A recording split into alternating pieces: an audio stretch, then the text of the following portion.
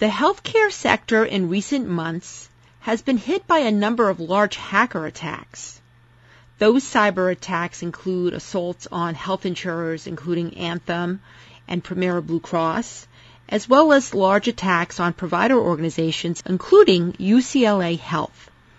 So what steps are healthcare entities taking to defend against hacker attacks? I'm Marianne Kolbasuk-McGee, Executive Editor at Information Security Media Group.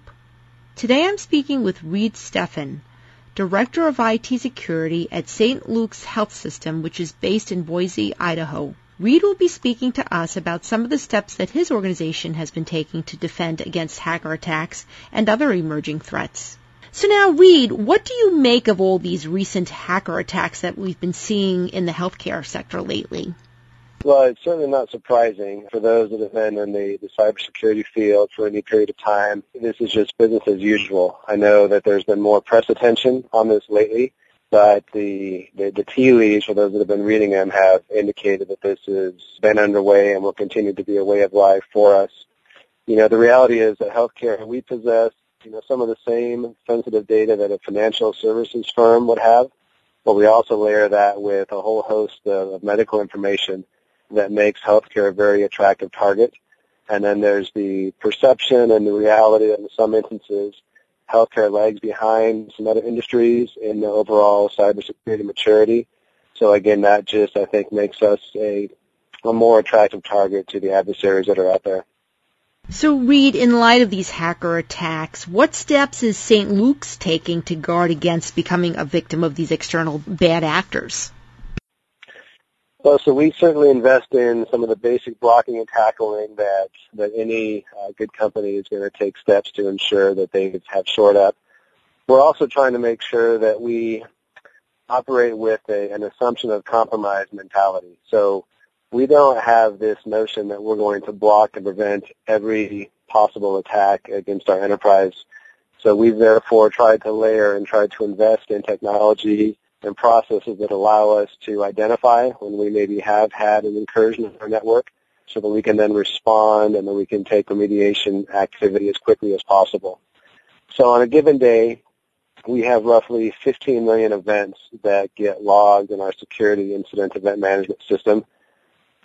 I'll never have the budget to hire the staff to cull through that much data as a nonprofit. So we look to partner with vendors and suppliers that can help us cull that data down into something much more manageable. And we've been fairly successful in identifying solutions that help us take 15 million events and whittle that down to a handful of events that truly have interest to us and investigate those. How do you go about investigating these incidents? How do you determine which ones really need to be looked at? We rely on sharing data with trusted partners. And so we've had good success in collaborating with other partners, not just in healthcare, but also outside of healthcare, so that if something adverse is happening in one of our trusted partners' networks, we can get access to what we term indicators of compromise, those kind of digital signatures that they've seen in their environment, and we can then replay and look for in our environment. So that if we have a match, then we have a really high degree of confidence that that is an actual incident that warrants the time and the attention of one of our analysts to trace down and figure out what happened, what we need to respond with, and what the next steps are. Now, in light of all these attacks that we have been seeing in the healthcare sector, and it seems like every day there's a new organization that says that they've been hacked, have you seen sort of an uptick in the sort of a suspicious activity that you need to examine? We haven't seen really an uptick in activity. We kind of have a baseline level that we've seen and continue to see. Again, I think this speaks to what we see in the world around us is an uptick, I think, in general awareness about the nature of the threat in healthcare. And then with that increased awareness, I think you have healthcare companies that are more vigilant in trying to prevent and detect when they have an issue. And I think those things all kind of play hand in hand to the increase then we see in disclosures of breach and also just general discussion and acknowledgement that healthcare truly is a target and is under attack. So, Reed, when it comes to this changing cyber landscape that we're seeing, what keeps you up at night most? For me, it's just this constant thought I have that there's so much going on that we just don't know. We're very much defending and reacting based on what we know, which is great, but I also fully understand that there's a significant element out there of activity and focused effort that are in areas that we just don't have visibility into, and there just isn't a threat intelligence sharing that happens broadly enough yet to let me be comfortable that we're truly looking at and identifying all the vectors of attack and risk that we have out there. Now, on a day-to-day basis, when it comes to protecting patient information, what's more difficult to defend against these days? Is it hackers or insiders, and why? So I still say it's insiders, which has always been my mindset. A determined insider who is a little bit savvy has a much higher degree of success in their desire to try and exfiltrate or access data that they shouldn't have or shouldn't use for any non-business purpose. The reality is they initially have an advantage because they have that basic access to the network. They're a trusted entity to some regard. And so based on that trusted toehold they already have, they can leverage that to then elevate their privilege or elevate their access to then get to those areas of data or processes that they don't want access to be able to then to accomplish, some malicious desire or focus. We certainly, have a threat from external parties, but I think they have a little more of a difficult prospect to get that initial beachhead access to the network that an insider already has.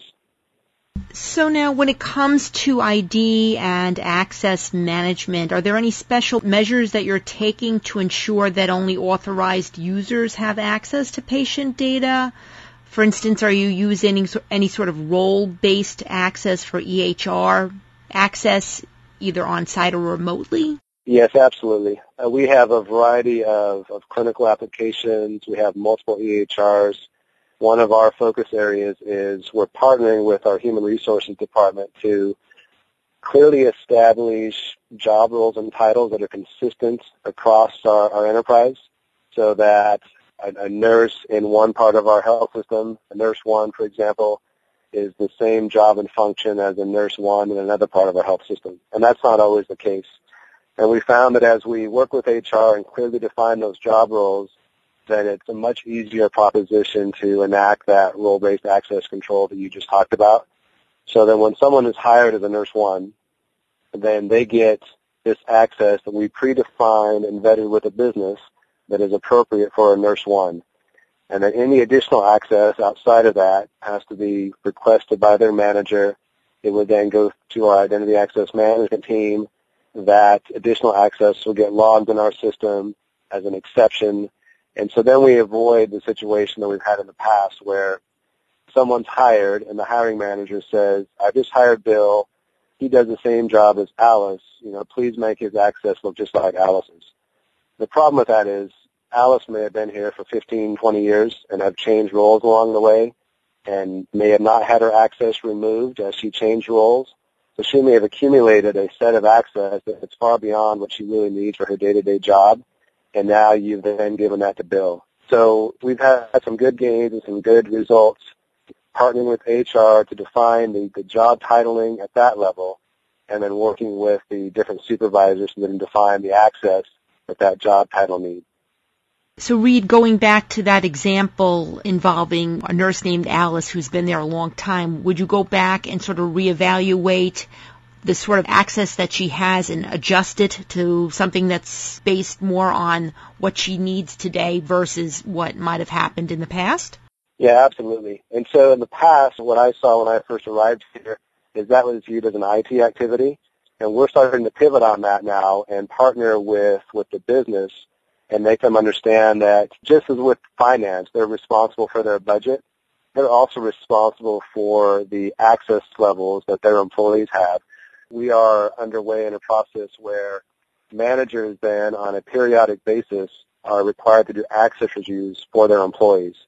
So in this case, Alice's manager would get a report that shows here's all of the access that Alice has, and her supervisor would then, they would be responsible to go through and review that access, and if anything there is no longer appropriate, they would indicate that, and then the provisioning team would then go and modify Alice's access to make it commensurate with her actual job duties. What about systems administrators? What steps are you taking to protect their credentials from either being stolen or used inappropriately to access your networks and data?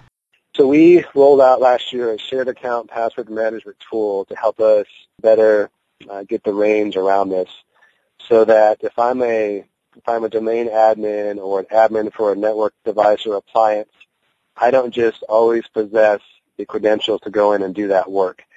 But there's actually a system that I log into. It's a two-factor authentication process, so that helps control the risk of someone who's not authorized accessing that. They then check out, per se, the credentials they need for the particular system or device that they need to admin access rights to perform some activity on. They do their work, and when they're done, those credentials get checked back in, and they're available then for the next person. So the nice thing about this is that we don't have an admin who's walking around knowing what the current administrative password is for that particular service or that particular account. That password gets changed randomly as people check it out for their business need and then check it back in. We also have an audit trail then of who's checked it out, what they've done with those credentials, why they had access to them. And so that helps with post-mortem analysis. It helps with change control, process review, and it's been a very successful approach for us. Thanks, Reed. I've been speaking to Reed Stephan of St. Luke's Health System.